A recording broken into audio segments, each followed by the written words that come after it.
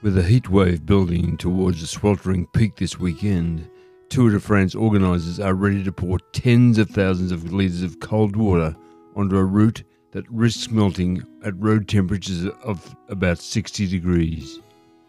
That's according to the news service France 24. And this is the latest episode of Climate Conversations, and I am your host, Robert McLean.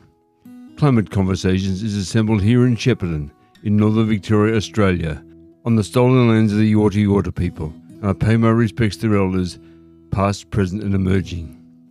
The France 24 news report continued. Riders suffered in Friday's heat as the peloton gave up its pursuit of an escape group. The peloton had already been punished by the 2 days of monster mountain climbs, such as Alpe d'Huez, won by Tom Pidcock.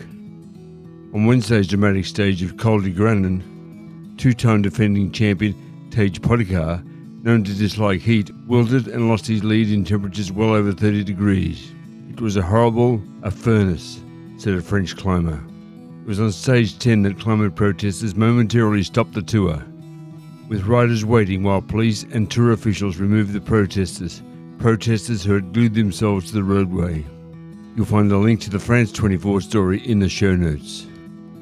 With ever-increasing temperatures, adventures such as the Tour de France appear doomed.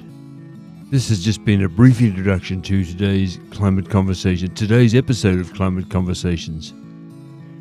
And you'll find a few links in the show notes to help you better understand the complications and implications of the climate crisis. Should you enjoy this episode or any of the episodes from Climate Conversations, please feel free to share it with your friends. And so, until we talk again, please take care, stay safe, and please be kind, for everyone you meet is fighting a great battle.